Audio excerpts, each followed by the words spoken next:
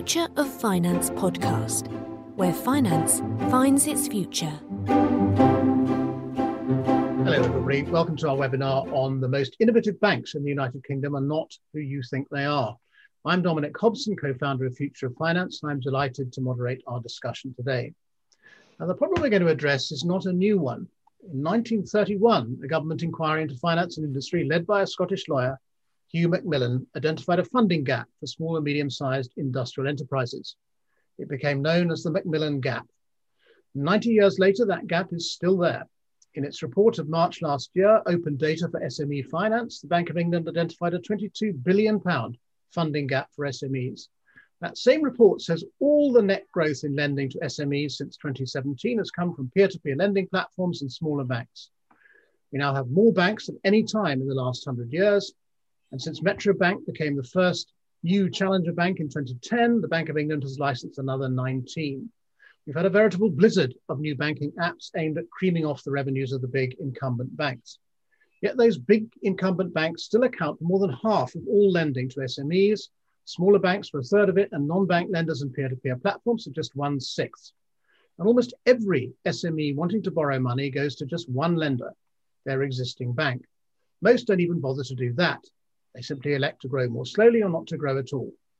All of which suggests that the market for SME lending is not working very well at all, even 90 years after Hugh Macmillan first identified it.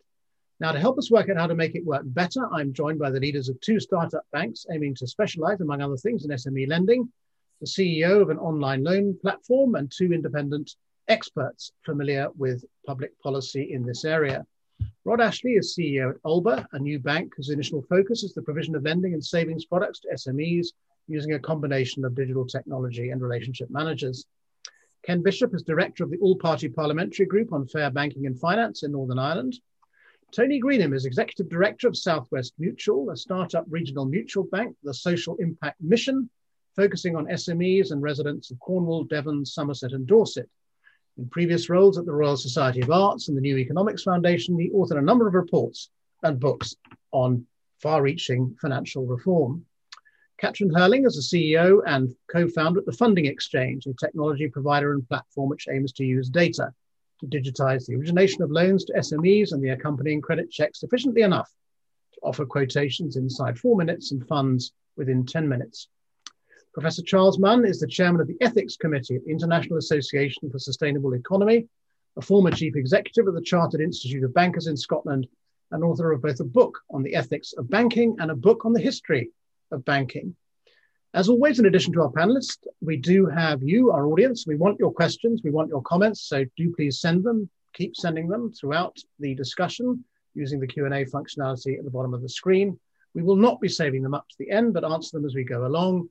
So you'll be, if you choose to be, an integral part of this discussion right from the off. Talking of the off, I'd like to begin by asking about that Macmillan Gap. As I said, the Bank of England says it's £22 billion wide. Question is this a market failure, perhaps something in the structure of UK banking, or is the market telling us something about the nature of SME risk?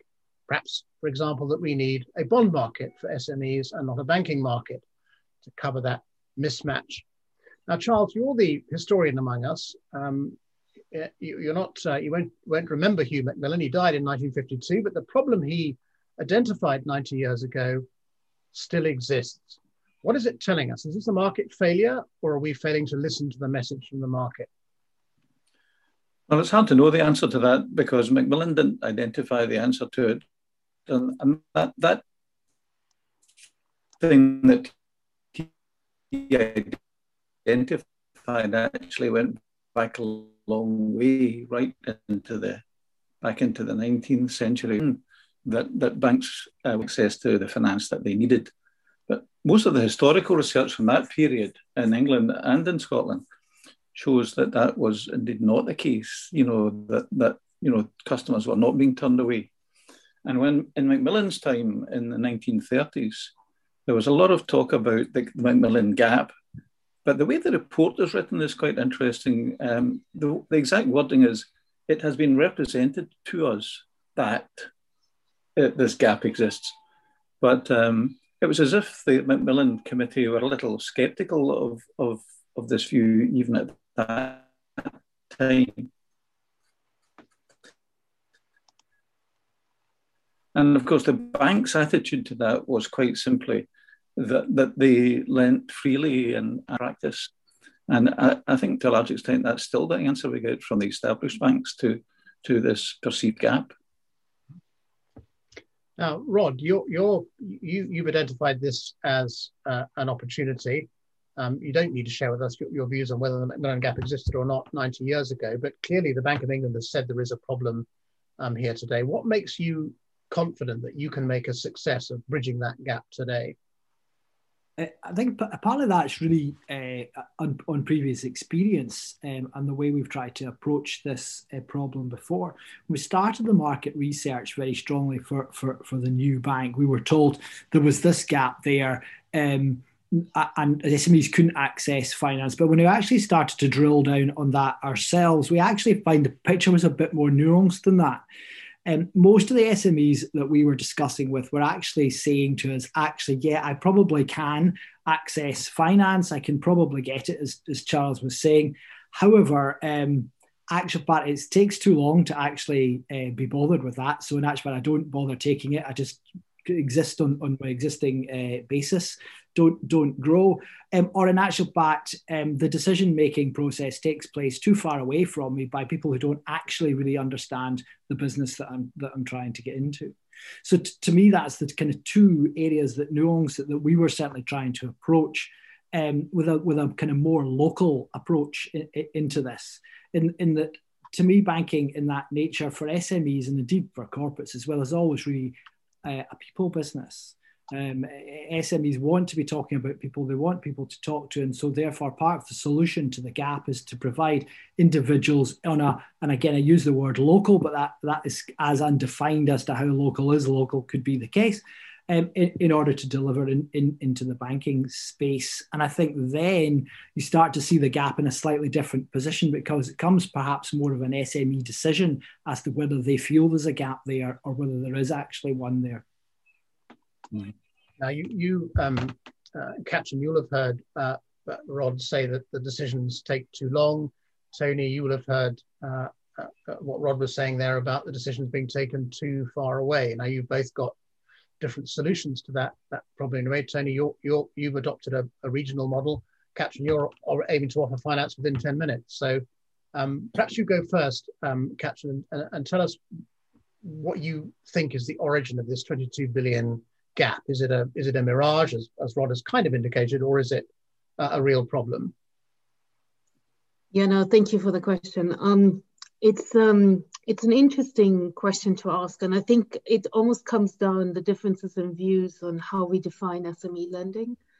SME lending actually is encompassing usually everything from the tiniest startups and sole traders up to businesses that are trading £25 million, employ 50 or 100 people and trade internationally. And so you can imagine if you amalgamate these types of differences in profiles into one segment, it's quite difficult to conclude actually what the challenge is.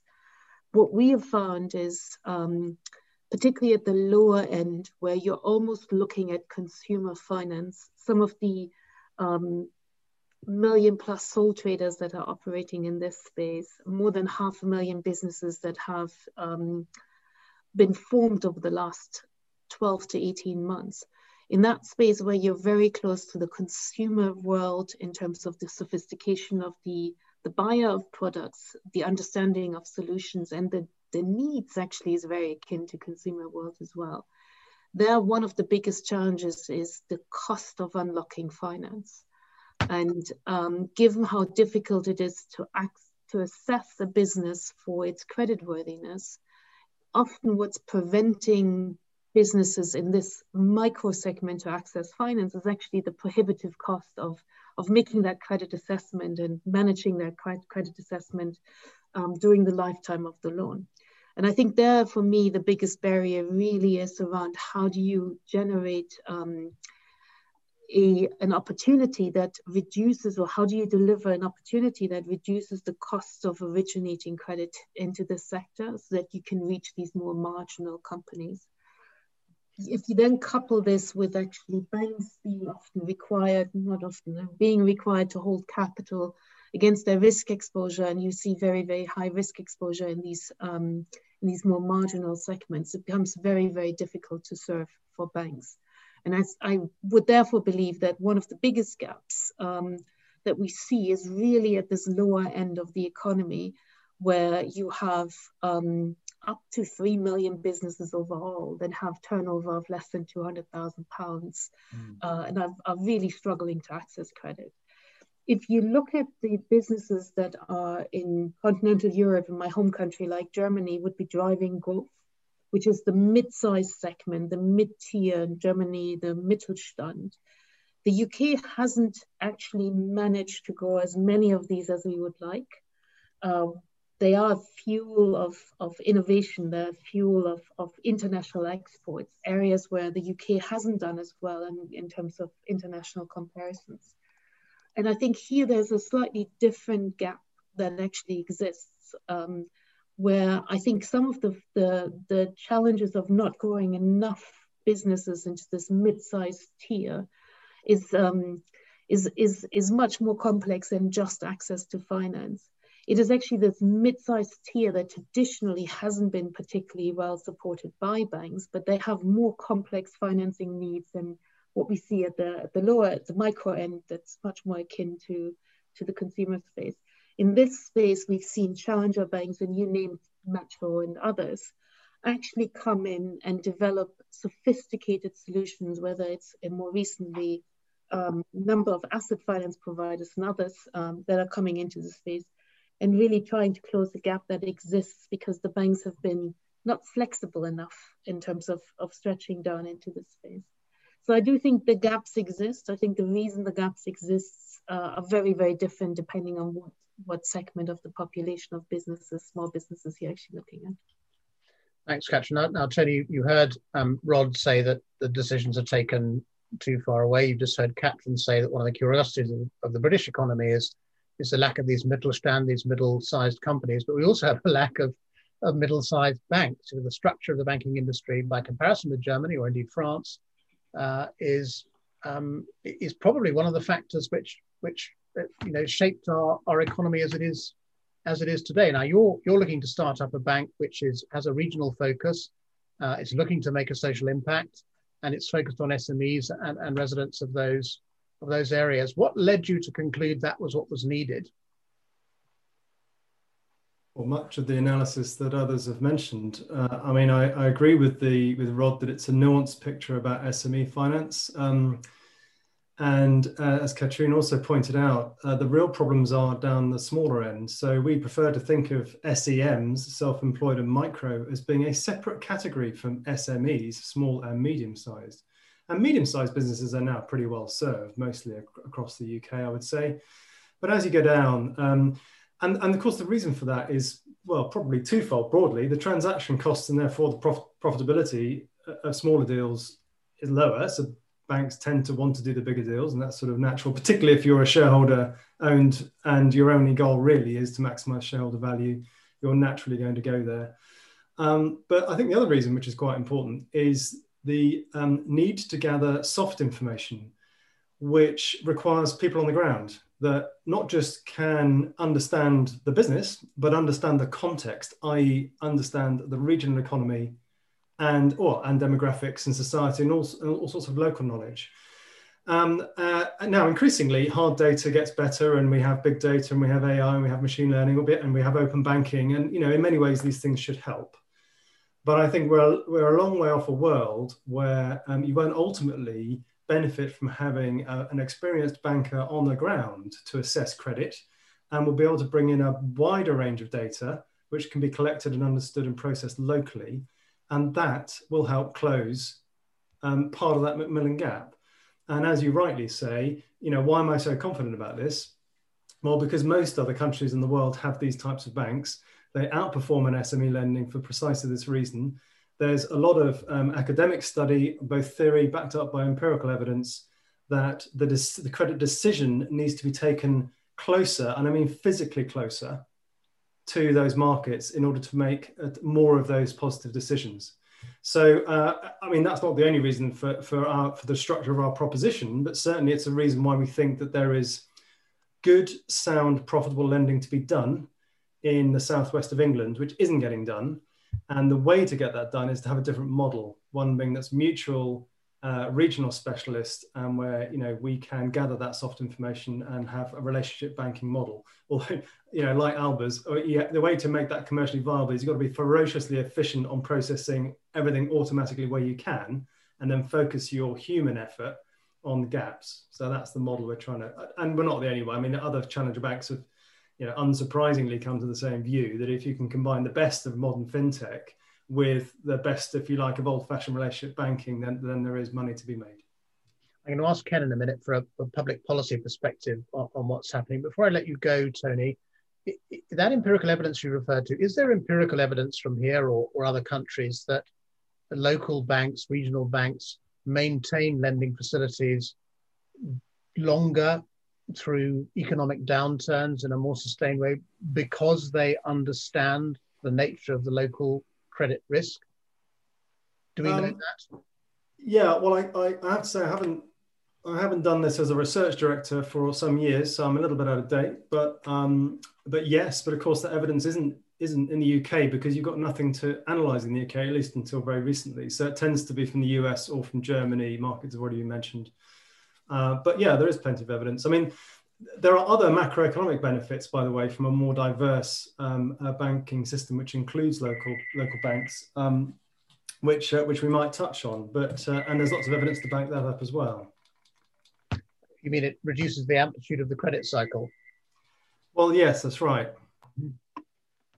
Ken, perhaps it's an unfair question for you, but is there a perception among parliamentary groups that this Macmillan gap exists and that it needs to change? We've obviously seen a change in public policy, the encouragement of more banks since the great financial crisis. The question I have for you, which I'm not sure you can answer, is whether there's any discussion of creating a corporate bond market for SMEs. I couldn't really ask the bankers this question because they wanted to lend money by different means, but is that a live issue or not?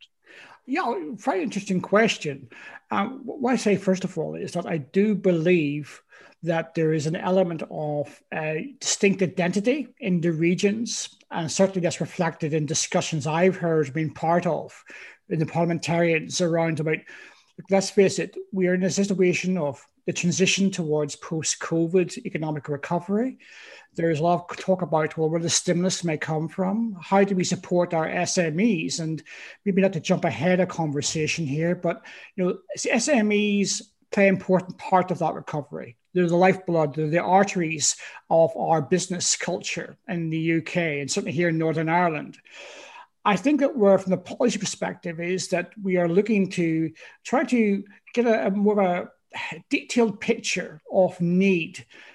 I don't think a one-size-fits-all solution in banking and finance is necessarily where we need to go. I think we need to understand, for example, pick up Katrina's point about just of the different spectrum of SMEs. In Northern Ireland, we've got the fastest or the highest rate of startups to £100 million, a £1 million turnover. After that, it tapers off. I mean, we've got a gap, sort of 2 to 3 million in the marketplace for banks and different fundings around that. Now, to answer your question, do we look at alternatives? I think it's always healthy to do that.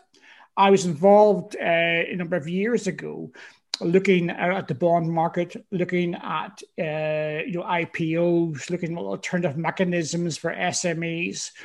Look, Northern Ireland, I think we've been successful. We've got maybe 7 or 8 IPOs, very successful companies. But I think more conversation needs to happen around this mid-space, as you're talking about, Dominic, because I believe from a policy point of view, we need to have an understanding of not only the big picture economics about trying to stimulate our recovery, but also we need to be conscious of the behavior and the gaps where they exist on a regional basis. So a bit of a political answer by saying it's a bit of both, Dominic. If you're exposed to politicians, you're liable to make political comments, I guess. But thank you, Ken. I'm glad you brought up the question of the impact of the pandemic. And Katrin, perhaps I can come to you on this thought, which is that we obviously had these government support schemes, the CBILS and the BBLs. Now, one of the criticisms we see is that has distorted the market for lending to SMEs. A further criticism has been that these allowances have propped up businesses which were non-eligible, but at the same time have not been available to businesses which are much more viable. What does that, if those, first, are those criticisms true? Secondly, if they are, what does it actually tell us about the performance of the very large banks? The large banks, remember, account for like 85% of SME debt. What does it tell us about their performance in this pandemic, Katrin?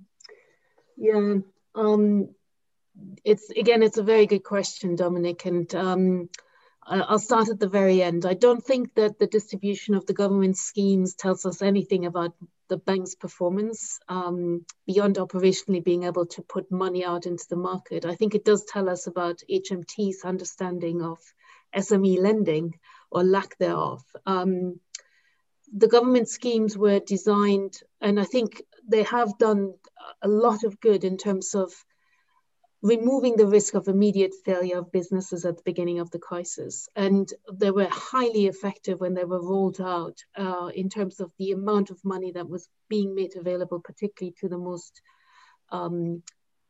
vulnerable businesses that were running out of cash and were almost inevitably going to fold without some injection of cash from the government. So the immediate stemming of a flow of bankruptcies is highly successful, and I would absolutely credit HMT and BBB with the right intervention at the right time. I think the issue that we ran into and that we've seen, because as a mediation platform, we see the profile of demand coming through and the availability of supply from the market overall. The issue really has been that this program then, after being initially a good answer, actually what it has done, it has dulled the pain for many businesses that are probably not going to be viable. And where it has dulled this pain, we've seen a reduction in bankruptcies of failed businesses by 25% last year. So clearly, it has kept businesses alive that under normal circumstances would have failed. It therefore hasn't really allowed for the adjustments that we would like to see in the economy, that resources are being allocated effectively. But more importantly, what we have seen is that those who've actually done well, who've been agile, who've adjusted their business models, who have gone out and actually grown their business, that these were the businesses that last year were struggling to access any funding. This is not, the banks did not stop lending. The banks did continue to lend. We do get bank referrals from all of the large banks, so we can see whether they're changing their risk appetite or not. And in fact, these banks did continue to support businesses that were growing, and hence the referrals from the banks actually weren't necessarily out of line of what we would expect. However, the broader economy that has provided in the micro sector, probably about 50% of our finance, micro sector is businesses with, in my definition, less than £500,000 turnover. Those businesses that had provided market-based finance were absolutely undermined by BBLS specifically, where 2.5% APR is just not something a market-based lender that typically charges 10, 15, in some cases, given the risk profile of businesses they lend to, 25, 30% APR. So with 2.5% BBLS in the market, those market-based products came off. But because BBLS was actually restricted to companies that were impacted negatively by the crisis, it is that segment of the population that was not impacted, that was growing, that was doing well, that's actually been starved of the ability to take finance in the way that we would like to support them. This has become more dramatic this month with BBLS and CBILS having been removed from market, and really the air has gone out of those schemes. We've seen how very little flow has been generated through those schemes. But most of the non-bank lenders haven't yet even been accredited for RLS, nor have some of the largest non-bank lenders actually brought back market-based lending. So we're currently a little bit in the eye of the storm, where we're coming out of lockdown. We're opening up again. Government has stepped back from Beebles and Seables. I think was absolutely necessary to do this, but hasn't actually, once again, hasn't looked at the non-bank finance lenders in providing processes and operational support for them to be able to continue to provide finance to the businesses that they typically support, which are outside of typically bank demand or bank appetite.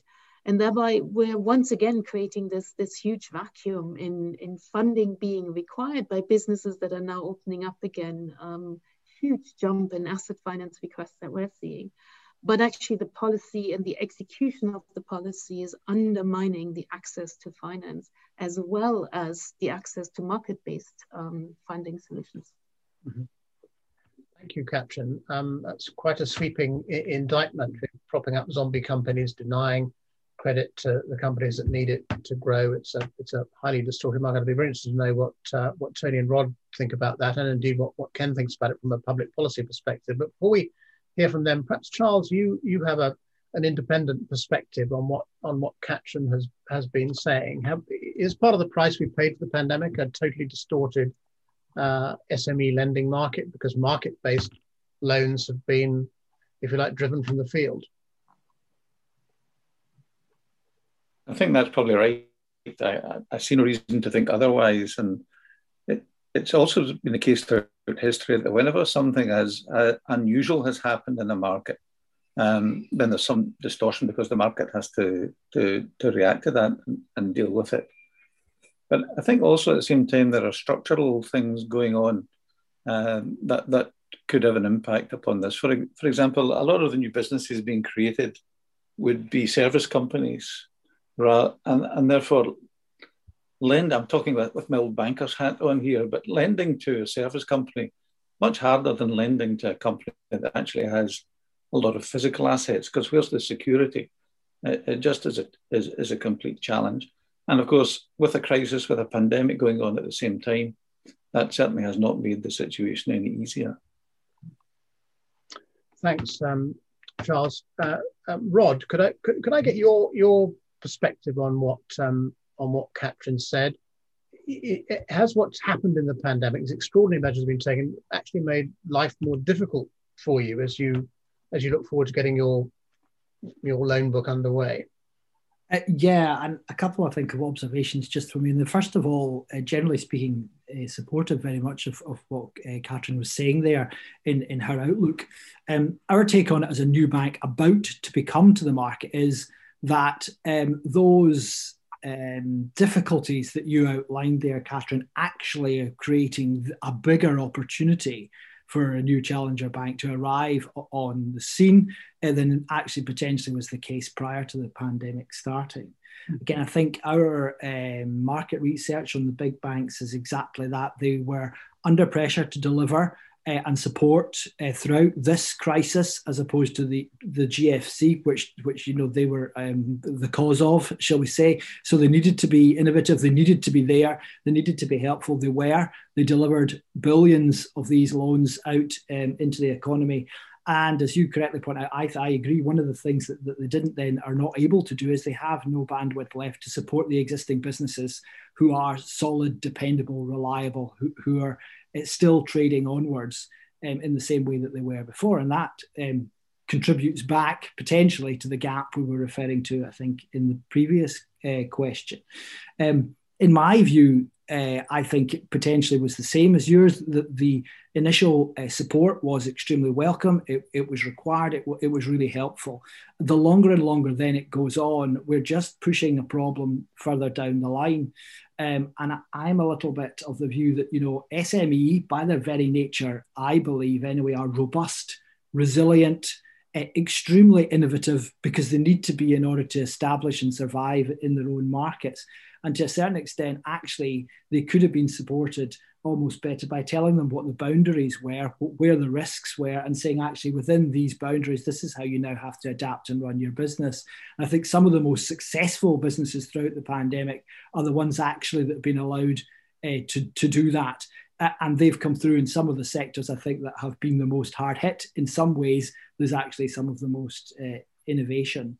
And if I may, Dominic, just raise one further comparison, which may or may not be quite the same here. I think we spoke earlier about intervention, and I think we have now regulators who are much more keen to intervene in all the markets. If we just slightly to the side of the SME market, if we look at the role the Financial Conduct Authority played very quickly within the mortgage market, it was to step in and say, everybody will be allowed a payment holiday by right. It has to be there. Quite strong market interventions, appropriate in the circumstances and everything, but very much there. And I think now, as we're coming to the end of it, we're seeing actually that a lot of the smaller local deliverers of the service, and in that case, really through the building society movement there, have had that ability and agility to be able to deal with that, work with the customers really closely, and are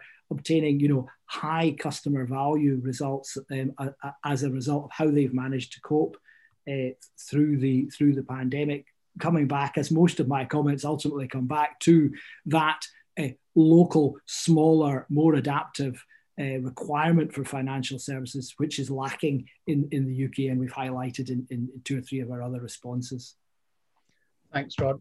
Tony, I'd like to pick up something which Charles said about how much more difficult it is to lend to SMEs which are in service businesses. This is a growing problem. In fact, the Bank of England paper alludes to this, that digital companies in particular are kind of asset light, and banks are used to lending against physical assets. Now, you brought up the question of data and getting the data you need to make sensible credit judgments, the data you need to make sensible judgments of the quality of the management of the company, getting at management accounts, getting at audited accounts, getting at all sorts of other forms of data which would be useful to you making a judgment from insurers and utilities and I don't know, from the DVLA and the Passport Office, satellite images. Also, there's a kind of endless quantity of data.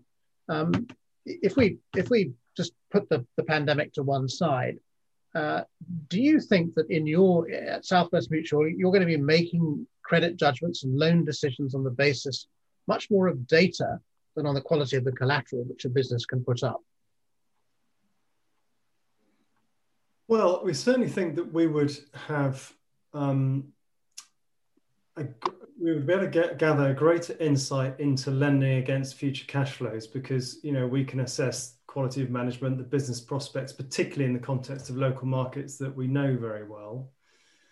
But it has to be said that there's a reason why banks want to take collateral against a loan, because it just lowers the capital requirement and the cost of delivering a loan. It's just going back to your original question about the Macmillan gap, and part of that gap arises because smaller businesses want debt when actually what they need is equity. And the other thing that's constantly always sort of pointed to as a gap is the business advice gap. So I guess I'm saying that there's a few different things would need to change to really address this problem. One of them, I think, people like Rod and myself are trying to solve, which is introducing more variety in lending models that can do more business. But I think there's the perennial problem of making sure, I think Katrine actually mentioned this as well, that businesses are well prepared for taking debt finance. And part of the problem is C-bills and B-bills, particularly B-bills, is a lot of businesses have taken the money and haven't had to go through the normal rigor of figuring out how the hell they're going to pay it back. And the banks are aware of this, but they were told to get the money out, and they did. They were quite effective in getting the money out, and how much of it comes back in, we remain to see. But to your point about collateral, I think that the third thing that might need to happen, you mentioned it actually in a way with the idea of SME bonds. I think there's a certain amount of risk pooling that needs to happen nationally in order to really sort of solve the SME finance problem. I mean, the British Business Bank already has, and its predecessors had these schemes. So providing enterprise finance guarantee, guarantees in lieu of collateral. But I think maybe we need to look at more of those sorts of schemes that can share risk with retail banks that make, and therefore pool them over the whole population, because it's good for the country as a whole to make sure these businesses are financed, but it doesn't work if each individual lender has to shoulder all the risk. So that sounds like a banker just appealing for the government to cover all the risks. But, I think it's more of a partnership, appreciation of where it's appropriate to pool risks nationally, maybe pay a charge for that, and what can be borne locally. Thanks, Tony. Ken, can you give us a sort of parliamentary perspective on this? Is there a clear understanding of the distortions which these various pandemic measures have imposed on the market? You just heard Tony, for example, say that it's actually robbed a lot of small businesses of the kind of discipline they get from being lent to, if you like. Thanks, Dominic. And again, Tony, I think you have some very interesting points, and Kathleen had some points too. I mean, if I can sort of talk about a couple of things. One is that we talked in a bit of our conversation about the gap in finance. One thing I think all politicians and parliaments are aware of is the spike. And what I mean by the spike is that potential knock-on effect of some of those businesses, which rightly so have been supported and helped through a very difficult time for everyone. But the question is about long-term viability and creditworthiness and cash flow is king, etc., is very important in that. The other thing I think is that there's emerging conversations about the nature of, how do you say, is there a hierarchy? I'm not saying there is, of certain kind of businesses, so service sector over manufacturing, over retail, over tourism, over hospitality. And I know that when it comes to decisions banks are going to have to make is about not only the balance sheet, but also just really where is those reliable measures and metrics come into play to support those businesses who are viable to move forward. And the final thing I'd like to just mention, and I think Tony touched upon this, is that there's emerging conversation that this is something which maybe the banks can't do by themselves in the sense of not such a regulation. It's more to do with where does government, where do the parliaments, where do the regional assemblies play their part? There's talk about equity in some situations.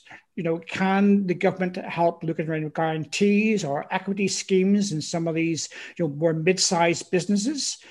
In addition to that, I suppose we're in a position at the moment where we realize, unfortunately, that there's going to be businesses which are not going to survive potentially till after Christmas. We know that there's going to be spikes regionally around unemployment, all very worrying and concerning for the politician, but also for the economy. So the question is, what do we do to support those viable businesses or to encourage the growth? It has to be in the breadth or broadband in the services and options that businesses are offered regarding lending and debt. But also, we shouldn't throw out ideas of government-supported bonds. For example, there's the new green treasury bond being discussed at the moment about maybe trying to stimulate sustainable SME businesses, for example, which is quite focused, right through to, rather than looking at of sons and daughters of CBILS or bounce back loans, that there's some kind of introduction of an equity share scheme by government to carry some of the risk with the banks. So I think it's all on the table. And I think it's a very interesting time to be coming through this, where we have opportunities for the challenger banks, emerging thinking and practice to be rolled out and sort of tested as an economy. So to answer your question quite quickly, Dominic, I think that there's room to diversify. I think there's room for dialogue. Certainly it's in the mind of the politicians and the parties how we have a sustainable future and economy. And that means no quick, simple solution, but it's a mixture of all that stuff. Thanks, Ken. Katrin, I thought that what Ken was saying there about actually the gap might be an equity gap rather than a debt gap, and it was a point Tony was making. A lot of these SMEs are actually looking for the wrong sort of finance. They're looking for debt when they should be looking for equity, and they're looking for debt for obvious reasons. They don't want to give their company away. If you look at your native country in Germany, the funding of these Mittelstand companies, what's the proportions there between, there's obviously a lot of family ownership, but what is the proportion between debt and equity there, or long-term bank loans? What's the capital structure of the average Mittelstand? It's a very good question, Dominic. So first of all, I think just before I answer the specific question in terms of comparison to Germany, I think again, if you pull apart the different segments in the economy, and I know there was some really good work done in some think tanks around debt versus equity as part of the response to the crisis. And particularly whether Siebel's loan should be converted into equity. We have to remember that 98% of businesses, it's your local pub, it's the tiny retail coffee shop at the corner. These guys aren't businesses that actually can attract equity. They are not the type of businesses that somebody wants to invest equity in. Where in 98% of cases are not talking about the type of business that actually can have institutional investors or other investors who would inject equity.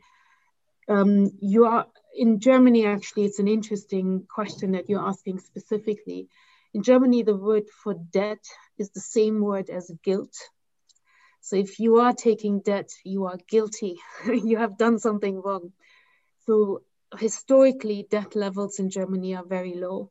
The access to finance in Germany is very, very different. Banks are trying to push money into businesses. So the rates you're paying for debt finance in Germany can be as low as 2% APR. And that's a reflection of just having a massive overhang of deposits traditionally and just having to generate some type of return on deposits that the banks are holding.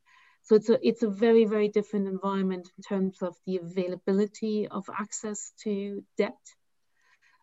It is much more a question of, do people actually want to take debt?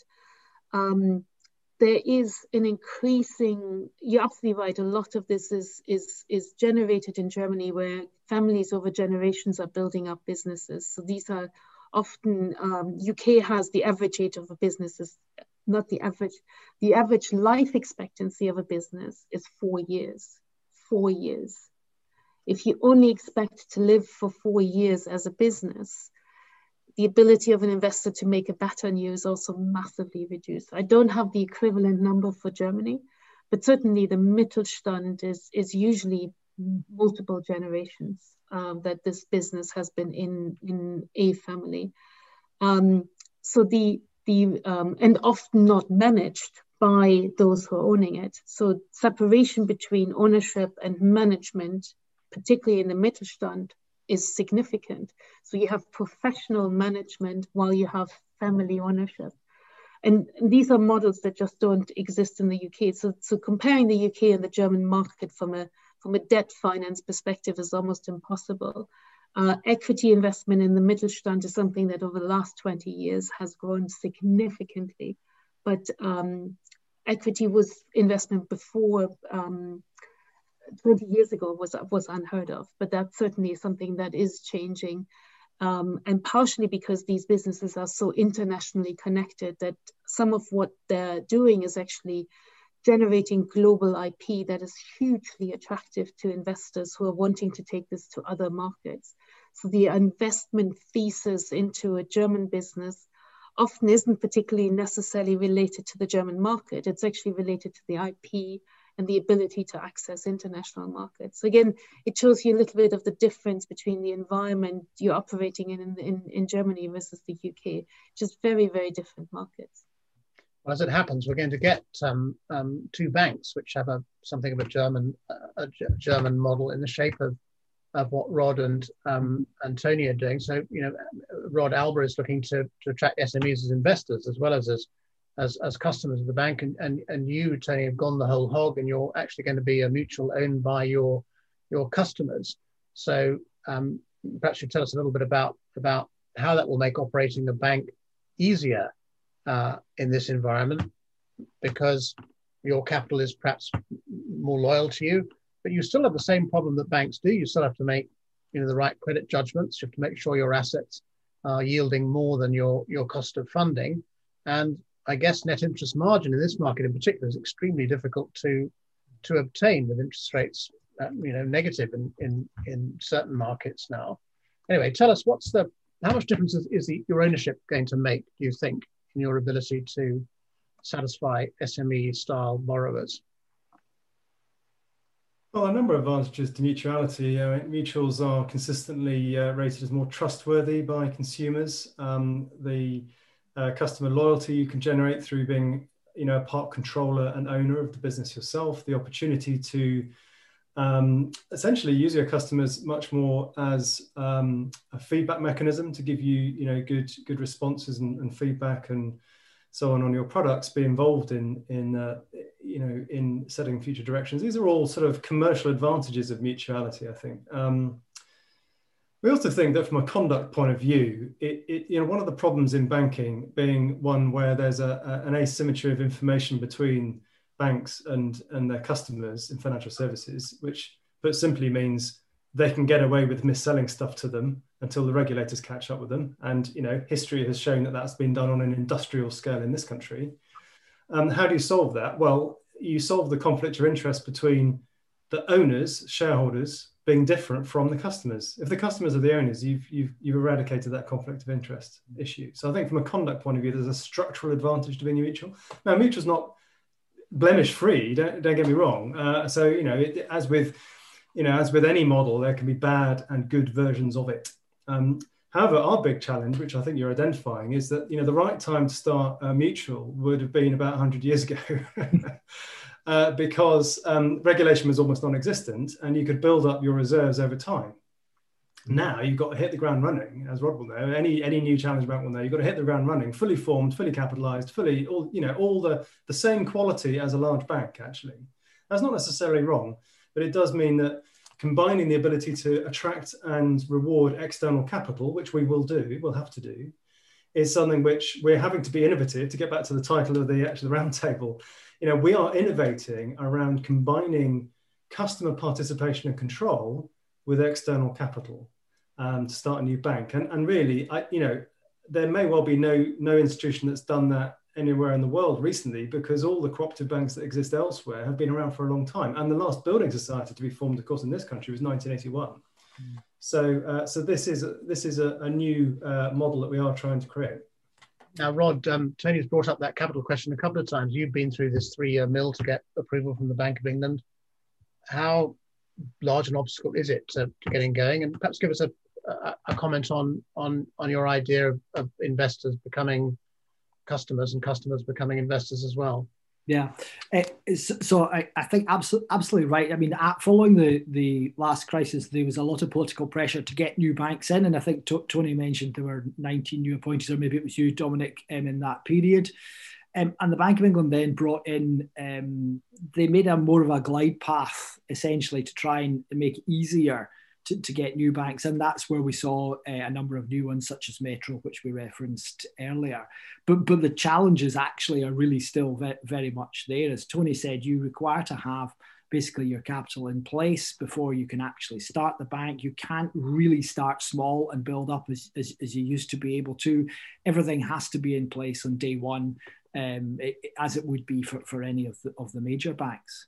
I think Alba's journey is a little bit slightly different from Tony's, and I think the uniqueness of that actually stems from where Alba really grew out from. And I think I'll reference it here, but it might be interesting to let Charles say it a little bit following me, because he is the expert on these matters.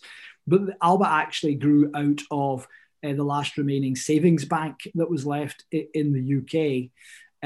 And the legislation that governed it was Victorian, early Victorian even, and really unsuitable for 21st century. So it wasn't actually even a mutual, and in many, many ways.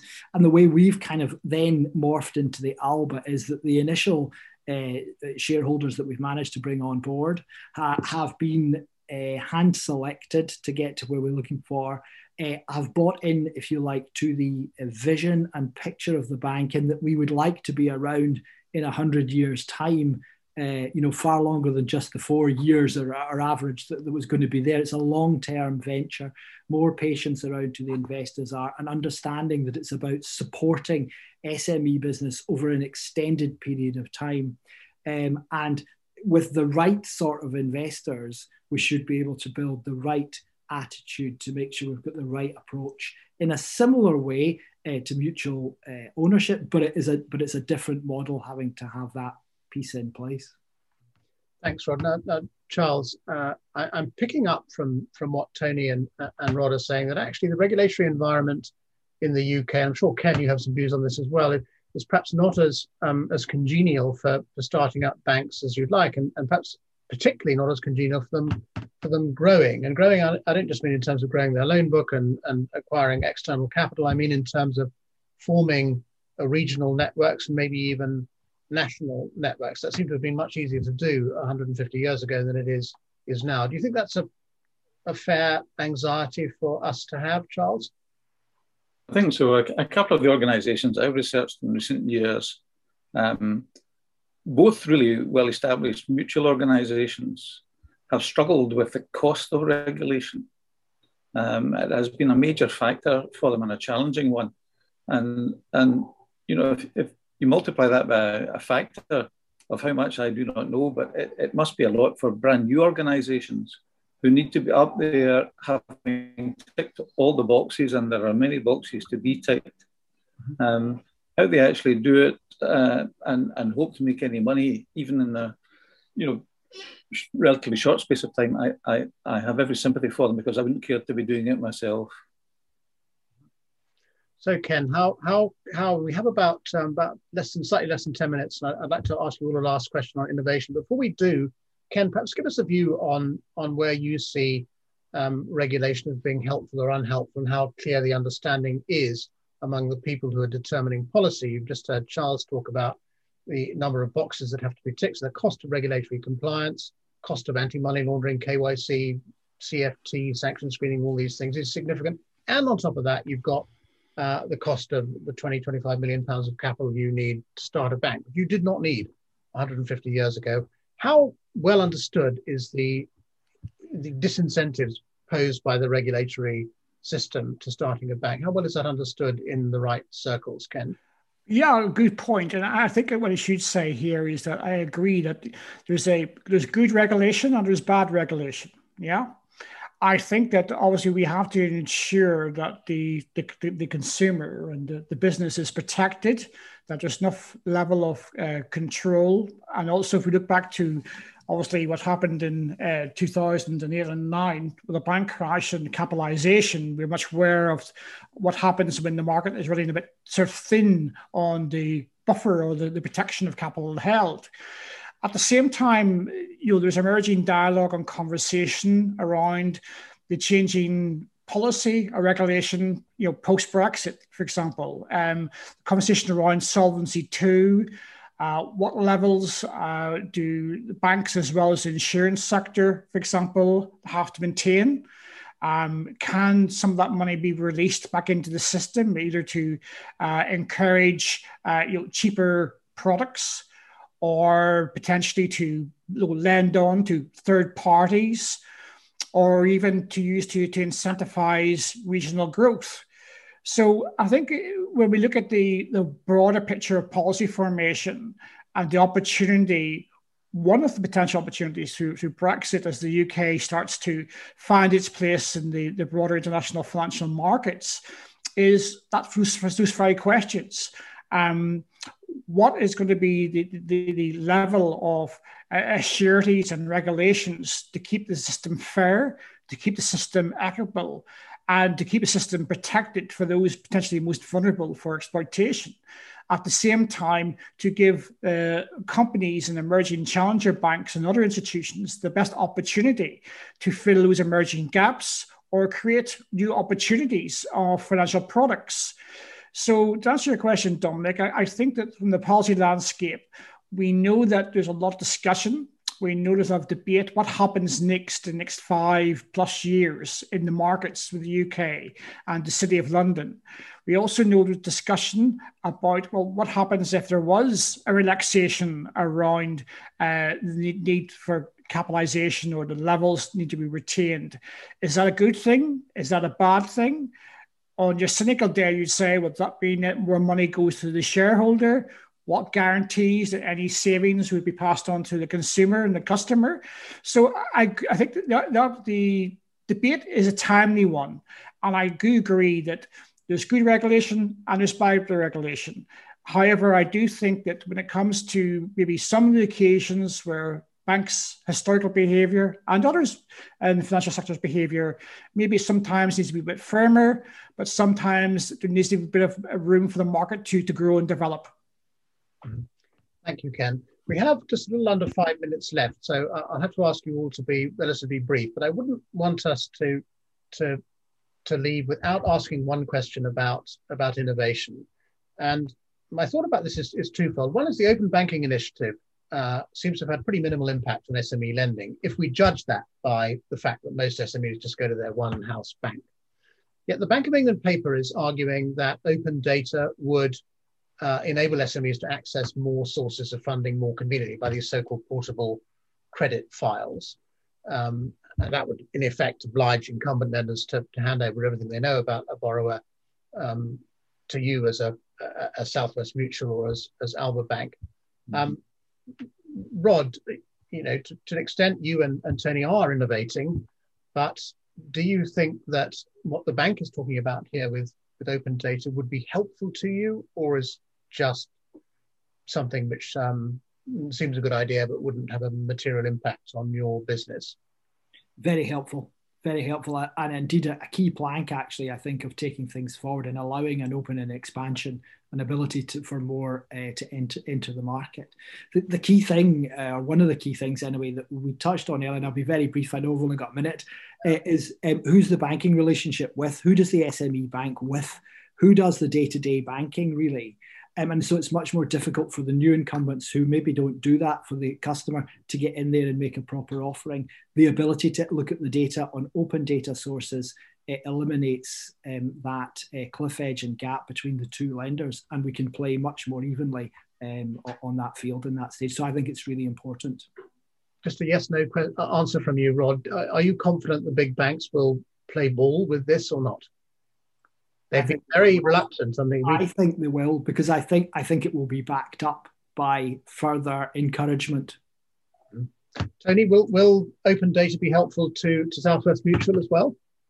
Oh, of course. I mean, I think that somebody's banking transaction data is their own. I mean, this is the principle. So the bank should, of course, they should be able to take it wherever they want, and that should be facilitated by their bankers. And yes, that would be helpful.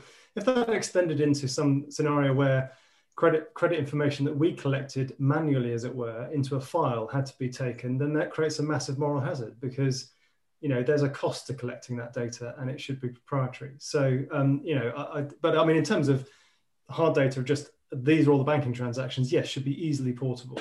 I think that I would just like to make one thing about the conceptual framework for that, though, is that there's too much of an obsession in this country to thinking that competition will fix everything.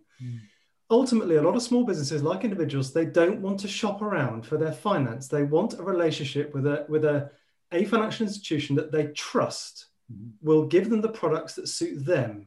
They want a relationship like they do with their dentist and their doctor and their lawyer and their accountant. They don't want to shop around. Lots and lots of consumers behaviourally would be the same. So just adding more and more competition doesn't solve the consumer's problem. Katrin, open data is all about fostering competition. I'd be fascinated to know what you think about what Tony has just said, that actually not every SME wants competition, doesn't want to shop around. They want a proper old-fashioned banking relationship. Oh, I absolutely agree. Sorry. I absolutely agree. There's different profiles in the market. There's different funding needs also in the market. Some of them are quite tactical funding needs, where you need £25,000 by tomorrow because there's something you want to do. You probably will want to go for the easiest access to money. But if you much prefer, business owners want to have a personal relationship. There's no question in my mind that Tony is right. I think technology allows us and finance providers to remove the admin stuff that actually doesn't add to a relationship. Technology and data allows you to have a real eye-to-eye discussion without having to ask for the third time for the bank statement or cash flow analysis, because you've already done it. Can you compete on data, better data about a borrower? Can you compete on better data on a borrower? Understanding as a result of reading the data and finding things in it.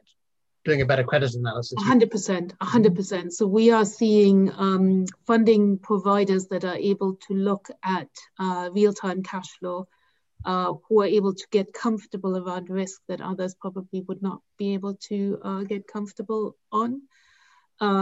We see it often isn't just about the data, it's also about how do you get comfortable around the management. So it's not just the data, but certainly what data allows you to do is to understand where to spend your time.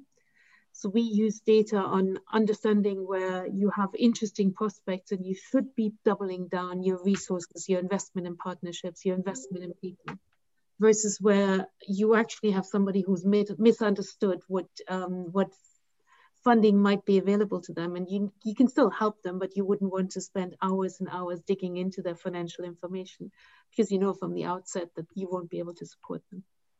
Thanks, Katrin. Now we've run over time. So Charles, let's perhaps a last comment from you. It prompts the thought from me that maybe data is an alternative to collateral in SME lending. Do you think that's a possibility, Charles? Well, it can be to some extent, but I do think that, a number of years ago, I ran a seminar with some accountants who were quite surprised to learn that bankers in making lending decisions needed a bit more than last year's balance sheet and final accounts. But the other final thought I have is that in the 1970s, the British Bankers Association ran a television advert where consumers and business people kept their relationship manager in a cupboard in their living rooms or in their offices. And when they needed them, they opened the cupboard and out the banker came. And I'm sure that's what we need again. I like that story. Ken, perhaps you could wave us out with some last observation. Now, do we have enough innovation in SME lending? I think, yes, we have a growing body of thought around innovation, but I think the core of innovation and data is trust.